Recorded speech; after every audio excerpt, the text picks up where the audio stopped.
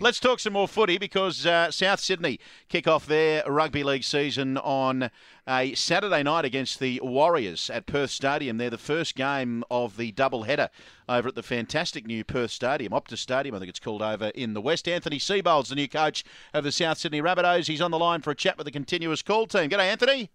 G'day, guys. How you going? Mate, really, really well. You've settled into the position. You've gone through the pre-season trials just around the corner. How's everything looking for the year ahead? Yeah, it's been a positive pre-season. I would imagine most coaches at most clubs would say the same. It's a good time of year.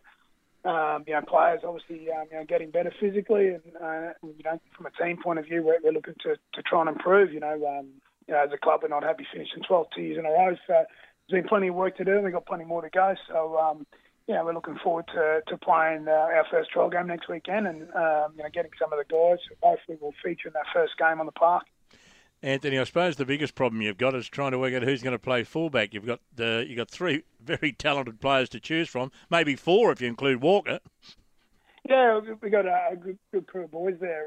We've probably got a little bit more depth in our outside backs. I think it was an issue for us as a club last year. We were pretty skinny there. But, Alex Johnson and Greg Inglis are both trained at fullback over the pre-season.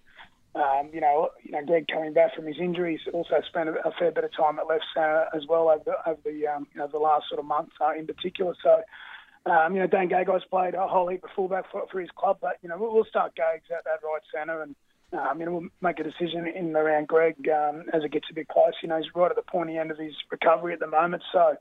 He did a full day's training on Thursday, full day's training Friday, which is the first time. During the pre-season, he's been able to do every minute of every session on those couple of days. And then we had 5 sessions over those 2 days, and he completed every one, which is really good news for us as a club and for our members. Yeah, Anthony, since you've taken charge, obviously you spent last season as Michael Maguire's assistant. What are some of the biggest changes you've implemented over the off-season? Yeah, I think there's been a couple of changes, particularly in around our preparation. I think, we've certainly, had a more integrated approach to training, and there's more than one way to do things. And Madge is a great coach, as you know, Mark.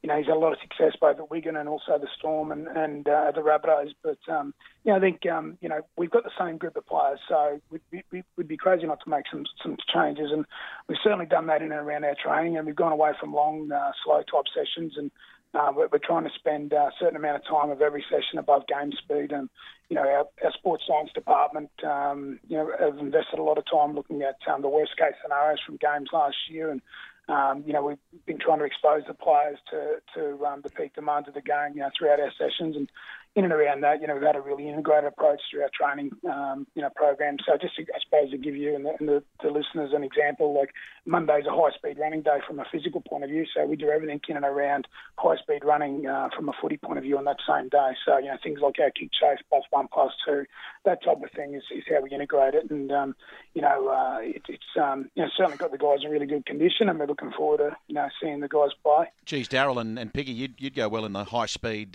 session, Not my forte. I wasn't much good at any of that, to be honest. Mate, just on Greg Inglis, can I ask you this? He was injured in Game 1 last year, so it's been almost 12 months. It seems a long recovery period for him.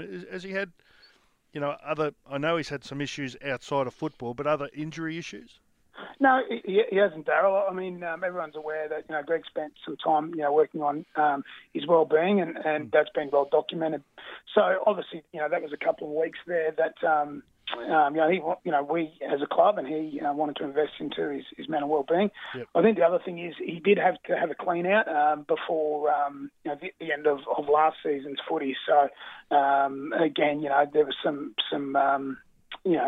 stuff that he needed to be cleaned out. Now, those two things obviously put him back a little bit, but, we've tried to be really patient as a club, and, Greg's been really patient with his knee. He's wanted to try and push it, and at times the medical staff have held him back. We still think he's going to be there or thereabouts for round 1, but because we're right at the the pointy end, as I said before, we're certainly not going to rush him back a week or two early for the sake of it.